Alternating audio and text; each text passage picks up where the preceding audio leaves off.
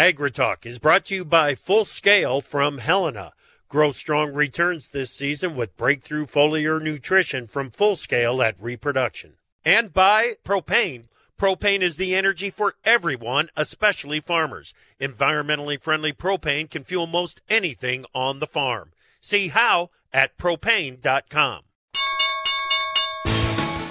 Down one day, up the next. That describes price action in the grain market so far this week. And today's up should help to generate some upside momentum. Cattle Complex shrugged off the negative influence of gains in the corn market, while lean hogs are working to confirm an upside breakout. Live from your confirmation station via Farm Journal broadcast, this is AgriTalk.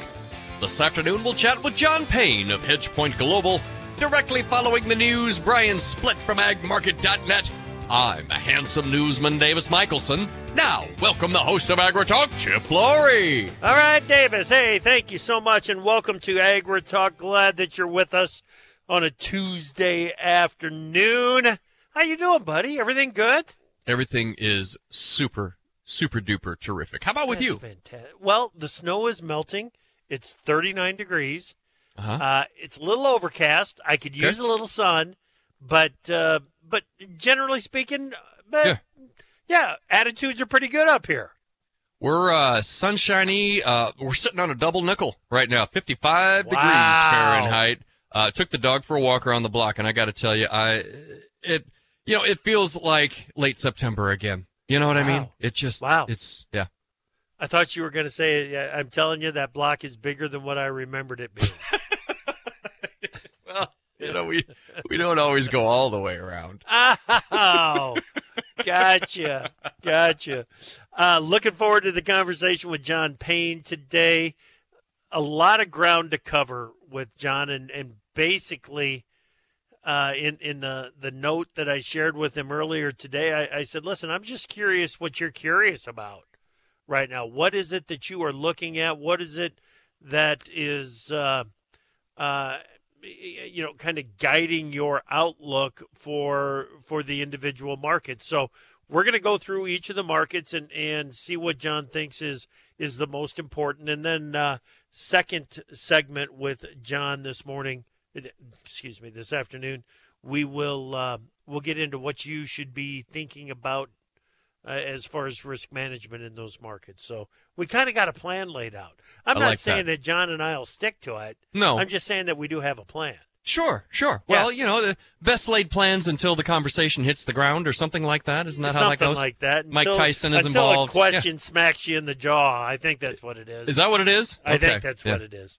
Yeah. All right, let's get to the news. Chip, March soft red winter wheat futures opened steady, then dropped through support at yesterday's low before recovering to trade through and close above resistance at yesterday's high.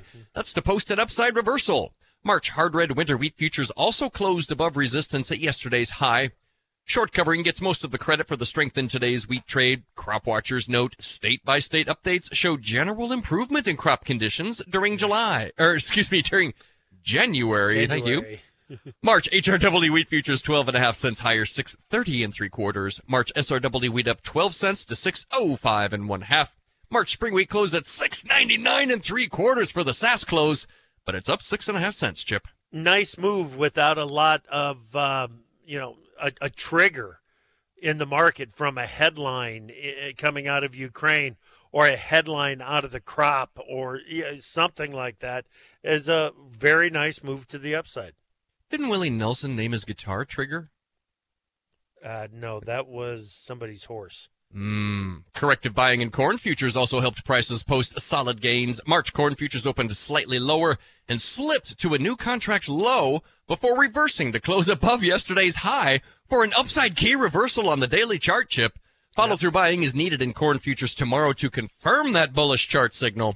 Argentine crop watchers note conditions have turned dry, and the next 10 days are expected to be hot and dry in key production areas there.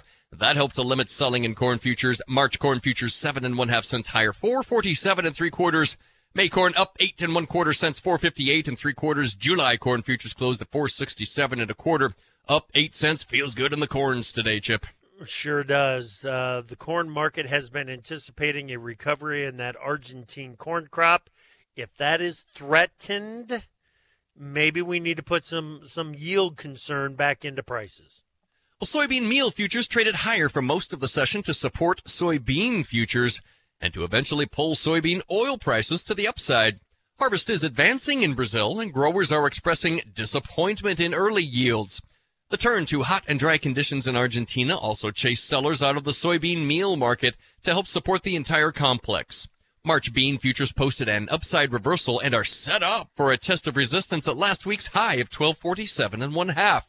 March beans were 24.5 cents higher, Chip, 12.18 3/4. May beans up 22 3/4, 12.27 3/4. July beans closed at 12.36 1/4, up 21 cents. The bean market's got hops today, baby. Yeah, and the meal market has been trading like there's some demand around for U.S. soybean meal, and that talk or speculation may have gotten into the beans today too. Well, March cotton was 52 points higher today, 84.78. On your livestocks, heavyweight choice graded boxed beef prices were 96 cents lower this morning, but movement was good. Strength in last week's cash cattle trade also has traders expecting follow-through strength in the cash this week. April fat cattle futures 52.5 higher, 181.75. The June contract up 75 cents, 179.22.5. March feeder futures up 270, 241.32.5. And on your snout side, a rising cash lean hog index helped to support lean hog futures today. April hogs $1.47.5 higher, Chip, 84.90. The June contract up $1.47.5, 97.75, buddy. All right, thank you very much, Davis. Let's bring in Brian Splitt from agmarket.net. How you doing, Brian? I am good. I've got a lot to say, so I'm probably going to talk quick. Well, you must know what you want to talk about. I was going to ask you about, one day it doesn't really prove anything, but upside reversals in the grains. What's it telling us? Yeah, I mean, I think the main thing is you have these upside reversals, not just in one contract, but in corn, in beans, and SRW. They all three did it in the same day. Yeah. So now what I'm looking at on March corn is a trade above last week's high of 453 1/4 would confirm a double bottom. We have today's low 36.5. Then we have the previous low of 36 3/4. That would measure up to 469 3/4 for the measured objective of a double bottom. Okay. On the beans, 1250 is going to be an extremely important area. We were failing there just before the January report. We retested it on that last peak. If we can get through that, that should get us to a 50% retracement of 1299 1/4. The gap fills at 1296 3/4. You look at meal. I know you guys mentioned meal. March settled right at the downtrend from the highs that we had back in November. The 20-day is right there. We have not been above the 20-day since November 28th. And that is riding right along the downtrend. So if we can get through the 20-day and the downtrend in meal, that should give us some short covering, especially since that puts us right against last week's highs, which we'll likely take out. You'd mentioned the April hogs. April hogs actually broke out a week ago today when they took out 79.35 in the 100-day. They had a secondary breakout later that week when they got through the 200-day and those other peaks that we had back from October. And so now we're testing the September monthly highs at 86.05 on the April contract, failed today at 85.92. So might be due for a little bit of a pullback in hogs after this run that we've had. Hopefully we can hold around 81, 80, 82, and then see another leg higher in that contract. Yeah. It was a positive day around the ag markets, and I was looking for that one big reason. I don't know if there's anything out there other than short covering. Was there? Sometimes it just goes low enough when you're at support, and the funds are uber short, probably close to record short in beans and extremely short in corn. And we know that the total fund short position in ags is extremely heavy, especially for this time of year. Great stuff, Brian. Thanks, man. We appreciate it. Appreciate you. Hey, Matt Smith. That is Brian Splitt, agmarket.net. We've got John Payne from HedgePoint Global up next. From powering irrigation engines to warming buildings, propane has always been a part of American farm life. Now, you can be a part of propane's future and save money at the same time. The Propane Farm Incentive Program is a research initiative that provides farmers up to $5,000 towards the purchase of new propane-powered equipment. In exchange, participants share performance data to make tomorrow's ag operations more cost-effective, more efficient, and more environmentally friendly with propane. Getting started is simple. Visit propane.com/farm incentive to see if you're eligible. To produce higher yields and greater value at harvest, timing is everything. Full Scale from Helena helps soybeans reach their full potential with breakthrough foliar nutrition and reproduction. Full Scale delivers beneficial plant extracts and micronutrients with the added efficiency of ENC formulation technology. It gives your soybeans every opportunity to grow strong returns this season. Contact your local ag retailer or Helena representative to learn more about Full Scale. Always read and follow label instructions and check registration status before use.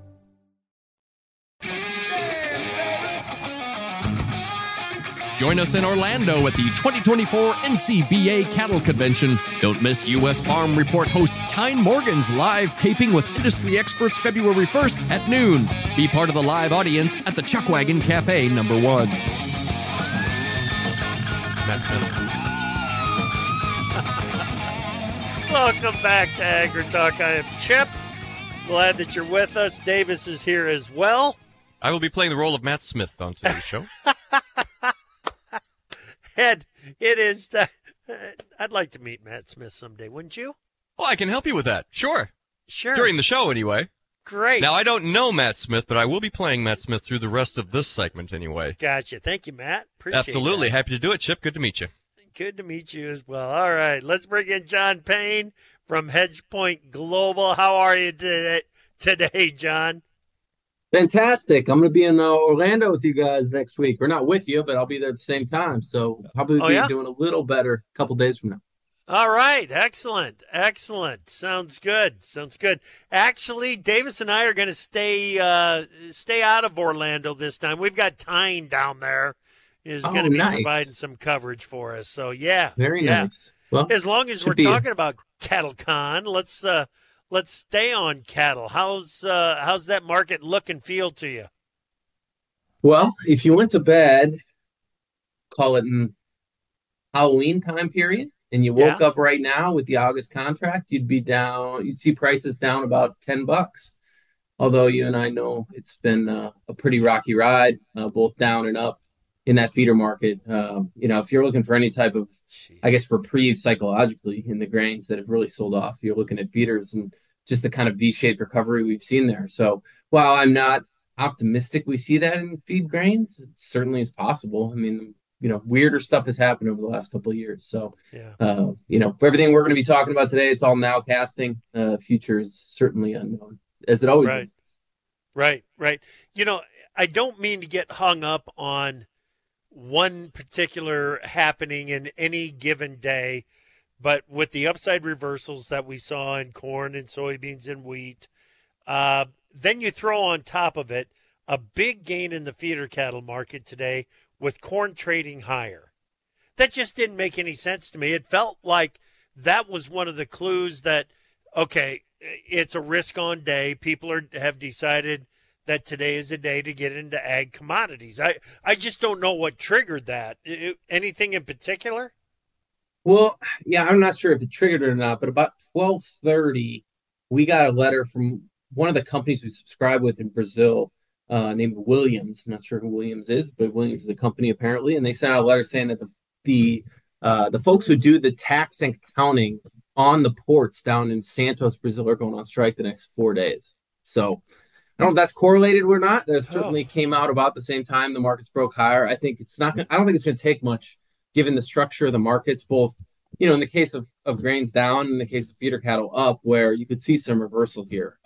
Doesn't take much, as far as the Y goes, we could get something fleeting and have the market jump 20, 30 cents and have it come right back down. I think that's where, selling grain, or at least, re-owning grain is difficult for me. Not so much that I don't think prices go higher. It's really, what are you going to do when it goes up? And that can create a lot of problems for folks, whether it be in soybeans or corn.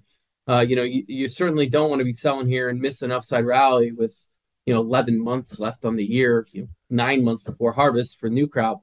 But at the same time, have a plan for what you're going to do when it does move. Because, in the case of beans, we could be 50 off our lows within 2 days. And then all of a sudden you're like, well, when's the rally coming? And it's like, well, this could be the rally. So I'm not optimistic for the feed grains just based on supply.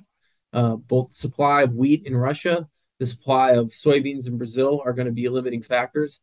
But the markets that aren't fighting those supply numbers, and we'll talk about feeder cattle, they're going to be the ones that catch a lot of the ag bid, and we've seen that really going back to the first of the December, we'll call it. Okay. All right. Let's talk about the grain demand, but I want to stick with cattle. There was a lot of speculation. Well, I should say cattle and hogs. There was a lot of talk going into that January 12 quarterly grain stocks report that, maybe feed and residual use was going to be a little bit stronger than what everybody was looking for. Didn't really turn out that way in the grain stocks numbers. But it seems like we've got a pretty hungry livestock industry out there right now, don't we? Yes. Yeah, specifically hogs. And I'm going to talk margin now. So Okay. these are margins that we trade.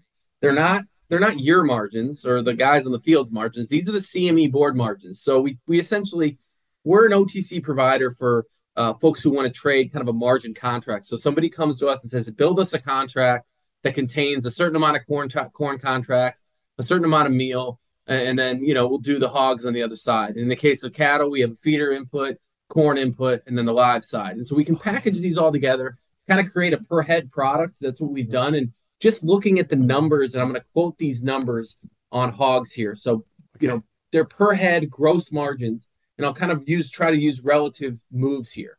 So we are trading at the levels on hogs as far as gross margins go that we saw really only one other time. And that's the summer of 22. The summer of 21 was almost as good. But at this point, $135 per head margin in the July contract. So that's using May corn, May meal, with both have broken hugely in the last 2 months. Mm-hmm. And in the case of hogs, we've gone almost straight up. So you've seen those feeding margins really blow out. The one thing we don't track is the weaner pig. So I'm not sure how the weaners have done. But in reality here, pork margins are great, just on paper. I mean, if we're calling for liquidation, this isn't the kind of market you're going to want to see. In fact, I would imagine you're going to see some guys at least try to come in and build some numbers if they can. I mean, certainly interest rates matter, but when we look at where we are on the corn side, I had one producer I work with say, corn's cheap, to him. Now, maybe not on the board relative to dollars, but to him, for his inputs, he's like, I need to start accumulating here, and that's what we're going to do. On the feeder side, on the cattle side, it's a little different because you have that feeder input. So your feeder costs are killing you, especially in the back of the curve. But the grain prices coming off has certainly helped. So in the case of October, let's call it March feeder cattle, and then July corn and oct hogs. Those are maybe two of the best 3 years we've seen, around $650 a head gross margin. They were around $350 a head gross margin before. So all in all here, the livestock picture looks pretty good. Now, I'm sure you can meet a lot of livestock guys, and I will in a couple of days, that are going to say, nah, you don't know what you're talking about. But the numbers at the CME don't lie. And we can see that pretty well in the margin spreads that have taken off. They're up like 25% in the last 2 weeks. Okay, I'm interested. How might a producer use that hog crush or that cattle crush product to cover their risk? How are they doing that? Well, a producer just of row crops wouldn't. I wouldn't advise you using these as trading vehicles unless you're usually, really using the hogs. For one, they're great for accounting for producers of hog production, because I can price all of these different inputs in the exit commodity of the same contract. It keeps the ambiguity of what the prices are when you start spreading all this stuff around, what it is. And then we also calculate it on a per head basis, which the accountants like.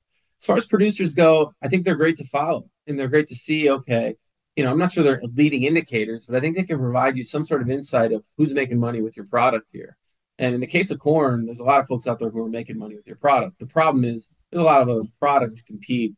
And in the meantime, the marginal bushels in the case of corn, which move the board, unfortunately, exports are going to be the ones that kind of move that carry out the most. They're the ones that are deflated. But when you look at feed, I don't care really what the USDA says. I find some of it to be laughable. They can even estimate it as well as they do. But the fact of the matter is the margin numbers are higher. So the last time we traded at, $375 corn in 2016, feedlot margins were in the fours, $400 per head. Well, now we're up here at $607 here, $700 per head. So they can afford it. Chicken guys, I don't have much of a calculation there, but the folks I've talked to seem to be doing pretty well. And in the case of the hog guys, as I just mentioned, it really comes down to if you priced your wiener pigs or not. If you did do them well and you got good breaks, I mean, I think you should be doing fairly well here. And a lot of it's based on cutout. That's the other part of this too, is that the cutout on hogs is doing really well. I mean, we've seen, and again, speaking cutout numbers here, these are futures contracts that trade at the CME. The August cutout, so this is the projected cutout for August, is at 105. It was at 97 4 days ago. Yeah. So we've seen the cutouts really jump for the deferreds for whatever reason. I can't speak to it, but those are all bullish signs, that green shoots, so to speak, that the feed grain markets can find a floor here. Right. Well, you look at the structure of that lean hog market, and it seems like a fairly seasonable or seasonal driven structure. You got that February contract 75.85, April up at $85, and you jump out to the July contract, and June and July contract, it's at $98. So there is optimism built into the market, and it sounds like it's fairly justified. Yeah, not to mention the grain prices we're off 25%. Yeah. All right. We've got a lot more ground to cover with John Payne from HedgePoint Global. You know what? Next, let's talk about what's going on down in South America. I want to get a handle on what John's clients down in Brazil are talking about. Let's go to the markets page at profarmer.com and check today's closes, where March hard red winter wheat futures were 12.5 cents higher at 6.30 3/4. March SRW wheat up 12 cents, 6.05 1/2. March corn futures were 7.5 cents higher at 4.47 3/4. May corn up 8 1/4 cents to 4.58 3/4. March soybean futures 24.5 cents higher at 12.18 3/4. May beans up 22 3/4 cents to 12.27 3/4. March cotton was 52 points higher today, 84.78. On your livestocks, April fed cattle 52.5 higher, 181.75. March feeder futures up $2.70 to 241.32.5. And April lean hog futures $1.47 higher, 84.90 at the close. Get more market news every market day. Try profarmer.com. To produce higher yields and greater value at harvest, timing is everything. Full Scale from Helena helps soybeans reach their full potential with breakthrough foliar nutrition and reproduction. Full Scale delivers beneficial plant extracts and micronutrients with the added efficiency of ENC formulation technology. It gives your soybeans every opportunity to grow strong returns this season. Contact your local ag retailer or Helena representative to learn more about Full Scale. Always read and follow label instructions and check registration status before use. From powering irrigation engines to warming buildings, propane has always been a part of American farm life. Now, you can be a part of propane's future and save money at the same time. The Propane Farm Incentive Program is a research initiative that provides farmers up to $5,000 towards the purchase of new propane-powered equipment. In exchange, participants share performance data to make tomorrow's ag operations more cost-effective, more efficient, and more environmentally friendly with propane. Getting started is simple. Visit propane.com/farm incentive to see if you're eligible.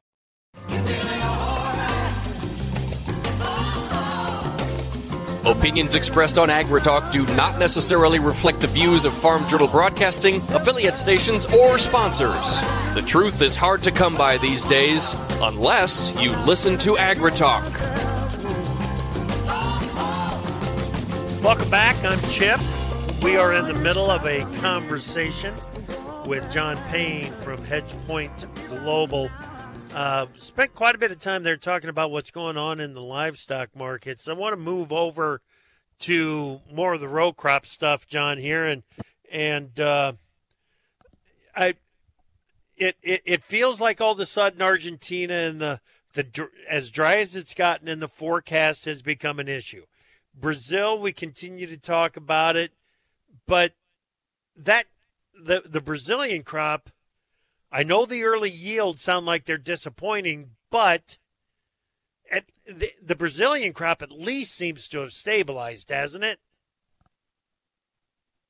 Yeah, the Brazilian crop, I mean, we're kind of past the period where it's going to be scary anymore. We're in that end of period for Brazil. So they'll grow the beans first, plant the corn second. They're kind of in that in-between period right now. So there's not a whole lot of crop risk in that part of the world. Really, model grass is what you want to look at for corn. And it's right. state that's kind of just north of Paraguay. And, it's hard for me to analyze it. I kind of analyze it in the eyes of a U.S. producer, but that's hard. A lot of those guys, they're in the infancy of their growing, so their yields can fluctuate a little bit more than, say, a guy in Illinois, who's been farming for 50 years in the same land. But at this point, I'm not convinced that we're any sort of major crop failure. As I mentioned on the USDA numbers before, it's like, I don't know how these guys count to the metric ton or the bushel. Yeah. We can be 5 bushels one way or the other. I'll call it 150, I think, is where we are.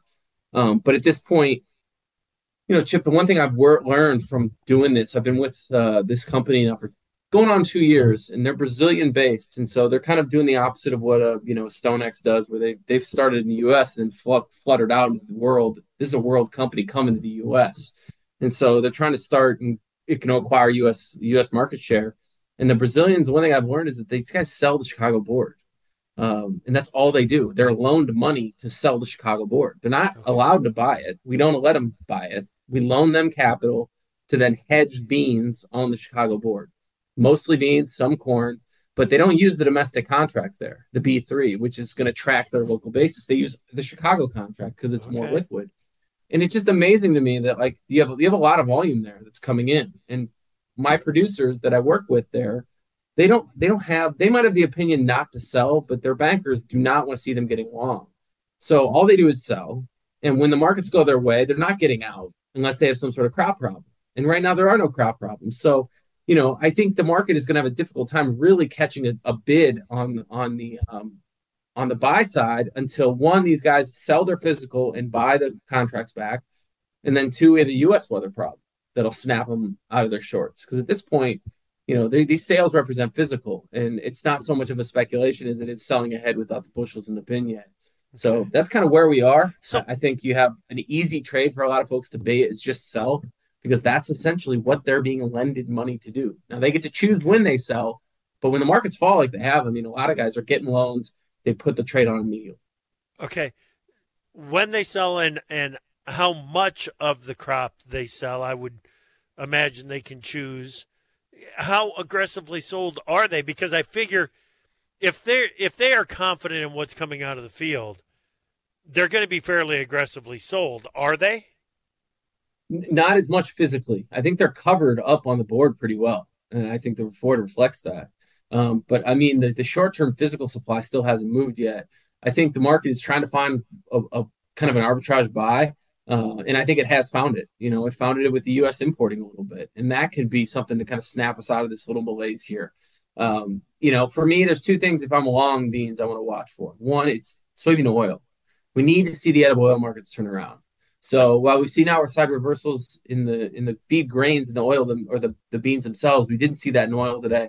In fact, canola was down hard early. It did come back, but bean oil sitting at the December 24 lows, where everything is kind of consolidating right around 45 cents. And so if you are going to buy or cover, I would say you do it there. But we're still 10 cents above where we were pre-COVID, when bean oil was 25-cent product, 30-cent product. Now it's 45-cent product. And a lot of that is based on the idea that there's going to be this biodiesel demand. So we need to see that develop quickly. Otherwise, the crushers are going to lose their market share. And the crushing bid is what's keeping the U.S. in biz right now. It's not the exports. The crush can do it on its own, especially if the bean oil markets are rallying. But right now, it's been difficult. Right. Do you feel like that support from the U.S. crush is still coming, or has it taken too long to develop? I wish I could be more confident. The only thing I'm confident in is that what I know currently is probably priced in, and that would be that the Brazilians are just going to keep planting. I tried to get some numbers out of our guys, knowing I was going to talk to you today about next year, because we talked about 150 million metric tons. 150 million metric ton crop in soybeans for Brazil, I'm just going to pull my numbers here, is like the second biggest crop ever. Mm-hmm. So, while we have weather problems there, it really comes down to, are they going to keep growing year over year? And a lot of it has to do more with, like I said, the maturity of the farmer, not so much the acreage growth. The acreage is growing, but you're starting to see farms get a little more mature in their yield production as well as we've moved along here. So there's a lot of things that concern me. But again, I know that. You know that. The worry you have is like looking back at 2015. I mean, 2015 we grew 95 million metric tons. 2021 when it was a bad year, they grew 130 million metric tons. What are we going to grow next year? It's going to be 170. Are we going to keep going up and up? And that's what I've been kind of wondering to the guys I work with that do the math down there. They're not biased on any of this at all, but they don't want to answer that question. And I don't know why, but they won't tell me what they think the 2024 crop will be. And that's the next year's crop. And that's for me, like, well, what do we do there? Because if we don't have an RFS program supporting biodiesel and you have bean oil that would come down to say 30 cents again, like beans could trade into the high 9s, low 10s easily, just because the crush margins won't support it. So, without China, without crush margins, that's when the U.S. producer has to get a little creative. Wow. Okay. But again, not pessimist. I don't want to be too. I hate going on these radio shows and just be bearish. Like, these are great indicators because everybody's bearish. Like, we all know this. We all know this. Yep. Gotcha. Bring wheat into the conversation here. How much of an influence is the wheat going to have on the overall grain trade? Not much. Not much for the local U.S. wheat market. I think the U.S. board prices need to have this premium in over what the global offers are for whatever reason. I don't know why. We can't move Kansas City wheat into Egypt, but we just don't. And at this point, Russia has snatched all that market share up. We can go to North Africa without having to go through the Red Sea. So you would think we would pick up some business there, but we haven't quite yet. Asian business is what it is. So you have the farmers that are going to reduce acreage to a degree. We'll see what the spring guys do. But the U.S. supplies, I think, are amply priced right now. I think the one thing you worry about is the carry. And the carry is the biggest thing about owning commodities that, I've had to teach my friends who want to buy paper commodities and to have them understand, like, there is a cost to owning oil. There's a cost to owning all this stuff. It doesn't just sit there on paper in a stock portfolio like, shares of Apple do. Like, this corn has to trade, it has to move. Otherwise, it becomes a negative asset to a degree. So, right now you have this carry in Chicago that's developed in wheat. Like, what are we, 30 wide, 15, 20 cents, 30 wide between the front contract and the next contract. That's a tough thing to own, because if you go out and buy December right now, you're buying 30 cents above where we are right now. May. Right. You're going out 20, 30 cents, and you have to sit on that contract. And if the price goes nowhere, the physical price goes nowhere and stays where we are, we're just going to bleed lower into the first notice day. So, I'm a little tempted to want to jump into anything until first notice day for the March contract, just due to the idea that if the farmers are going to grow what they're going to grow, they're going to need to raise money for it. It's going to have to come from those bushels that are stored, those likely clear. And then I think the U.S. producer becomes a little more ham-fisted into the summer, knowing, one, maybe corn acres are light, and two, maybe the yields weren't there a year ago. So I'm not as bearish the flat price moving lower. I'm more bearish the fact that the carry could just develop and stall out and see corn for March trade 450, and then all of a sudden May is at 450, and then we're back down to September at 450, and then it's like, well, December goes up at 430, and it's like, oh, that's the bearish kind of market I see. Okay, good. I explained it very, very clearly there. We got the FOMC meeting going on, started today. How closely are you going to be looking at the minutes and listening to what Powell has to say? Well, I'll listen to what he has to say. I do starting to see some activity just in the sector we're in, where this is financial time of the year where everybody has to go out and see how you did the year before. Again, we loan money, so we want to see what the guys' margins look like. And from what I've heard, they're not. I mean, at 5.5% interest rates, it's very difficult. Some of these ratios that need to be maintained at a certain leverage rate, you have to adjust on that. And I think the Fed is stuck right now between one, what do they do with the inflation story? Because inflation has come up, but it's, I hate to use this analogy, but it's like, if I was 500 pounds and I lost 200 pounds and I'm down to 300, that's awesome, but I need to lose another 50. And so that last 50 is the tough part. Yep. And not breaking something is hard. And I don't understand where these job losses are going to come from for me, other than the government. That would be the one place that if you really put it to me, say, who needs to hemorrhage some jobs here? It'd be the U.S. government. I mean, they have a bloated balance sheet. They can't afford what they're paying for things. They could easily cut some business, cut some people. But as far as everything else, like the JOLTS number today was fantastic. And I think going all the way back to the beginning of our conversation with beef, these jobs numbers are solid for pork demand, beef demand, chicken demand. I mean, I live in Chicago, not a greatly populated place anymore, but like lines are out the door to eat. People still want to eat. Consumption is high from my evidence. Yeah. Demand is still very much a real thing for the meats, no question. Great conversation, John. Thanks buddy. Chip. I appreciate you. All right, that is John Payne, HedgePoint Global.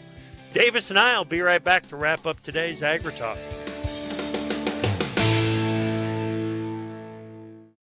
From powering irrigation engines to warming buildings, propane has always been a part of American farm life. Now, you can be a part of propane's future and save money at the same time. The Propane Farm Incentive Program is a research initiative that provides farmers up to $5,000 towards the purchase of new propane-powered equipment. In exchange, participants share performance data to make tomorrow's ag operations more cost-effective, more efficient, and more environmentally friendly with propane. Getting started is simple. Visit propane.com/farm incentive to see if you're eligible.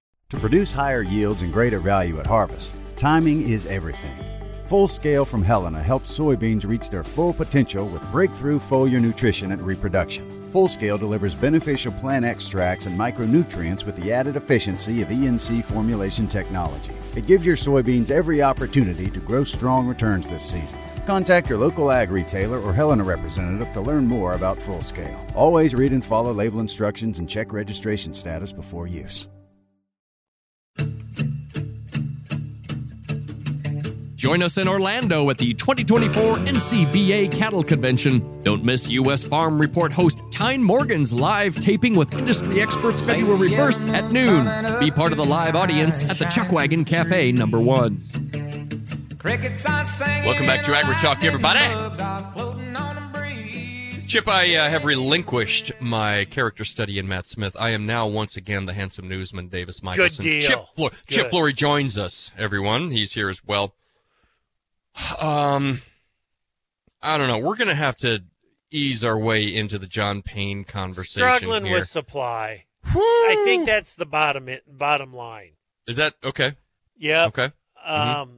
The supply issue that corn in particular is dealing with. And, yesterday morning we had a conversation with Bill Lapp, Advanced Economic Solutions, talking about the results of the Ag Economist Monitor, which is a survey of ag economists done monthly by Farm Journal and University of Missouri. And remember, Bill just came right out and said, listen, we're talking about king corn.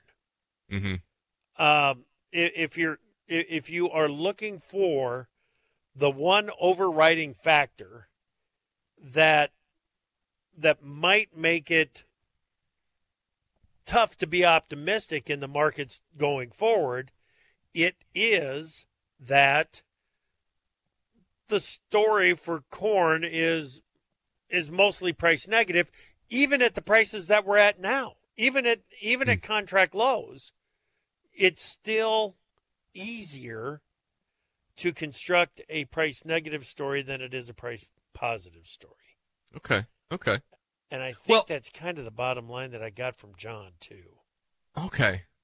Well, and I wonder. Yeah. See, I don't know how confident Payne is in the sustainability of what we've got going today. Let's not put too much into one day. But we had news out of Saudi Arabia about the crude oil production.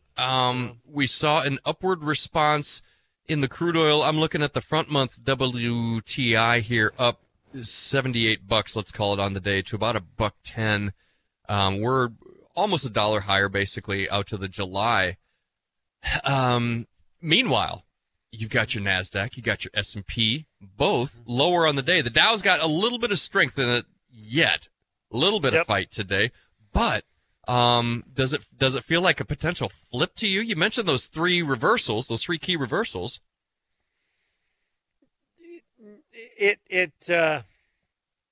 No, it doesn't feel like a flip yet. No, where all of a sudden we've got money flowing from equities, or instead of going into equities, they're going into commodities. I don't feel like we're at that point yet. let me ask you this. Okay. When we talk about, because Payne used the word malaise in these markets. We're bored. We're sick of it. Meh. There isn't a whole lot of fresh news here. We see something. Yeah, okay, we get a little pop here and there. What fixes the malaise? Can crude oil do that on its own? No, I don't think. Okay. Boy, it comes down to the message that I used all the time. Go back go back. Man, I'm gonna date myself on this, I guess. Go back 8 years, 10 years. Dating you? Now you're dating both of us, brother. Okay. when I was out still doing a lot of market outlook for different groups, I'd get to the end of the outlook and I'd say, listen, find me another 1 billion bushels of corn demand and it'll change everybody's life. Yeah. Find me another 400, 500 million bushels of bean demand and it will change everybody's life. Well, we thought, and I still think, that we have found that next leg in bean demand. Could it be as much as 300, 400 million bushels of bean demand a year? Absolutely. Absolutely. With as much... You're talking renewables. With as much investment that has already been made into the renewable diesel move, it needs a feedstock. It needs a feedstock. And as the feedstock is more and more available, the story then becomes more and more believable, and it starts to feed on itself. We're not to that point where it is feeding on itself yet. So then we need to get back to corn. Where's that extra corn demand come from? We've been talking about it for about 3-4 weeks here on AgriTalk. Well, we've been talking about it way longer than that, but it's been building up momentum over the last 3 weeks, and that's the sustainable aviation fuel. And turning corn-based ethanol into a feedstock for jet fuel. And it's a situation where the demand is going to have to be real. It's realizing demand. So it's not like the market is going to build in and price in all of this demand at this point. It's going to make it prove it first. Yeah. Okay? And so what that means is we are left dealing with what feels like a burdensome supply of corn, with what feels like an adequate supply of soybeans. And, geez, you look at the stocks-to-use ratio on wheat, and it's 35% or something like that. And it typically is, but that's plenty of wheat. So it's a supply-side issue in the grain markets, I think, at this point. But, like you said, we don't want to make too much out of one day's move, but we had a lot of reversals in the markets today, too. That's got to tell us something. You got to pay attention to it when those signals are sent. National Weather Service 6 to 10 day, February 5th through the 9th. Above normal temperatures expected over the entire Corn Belt.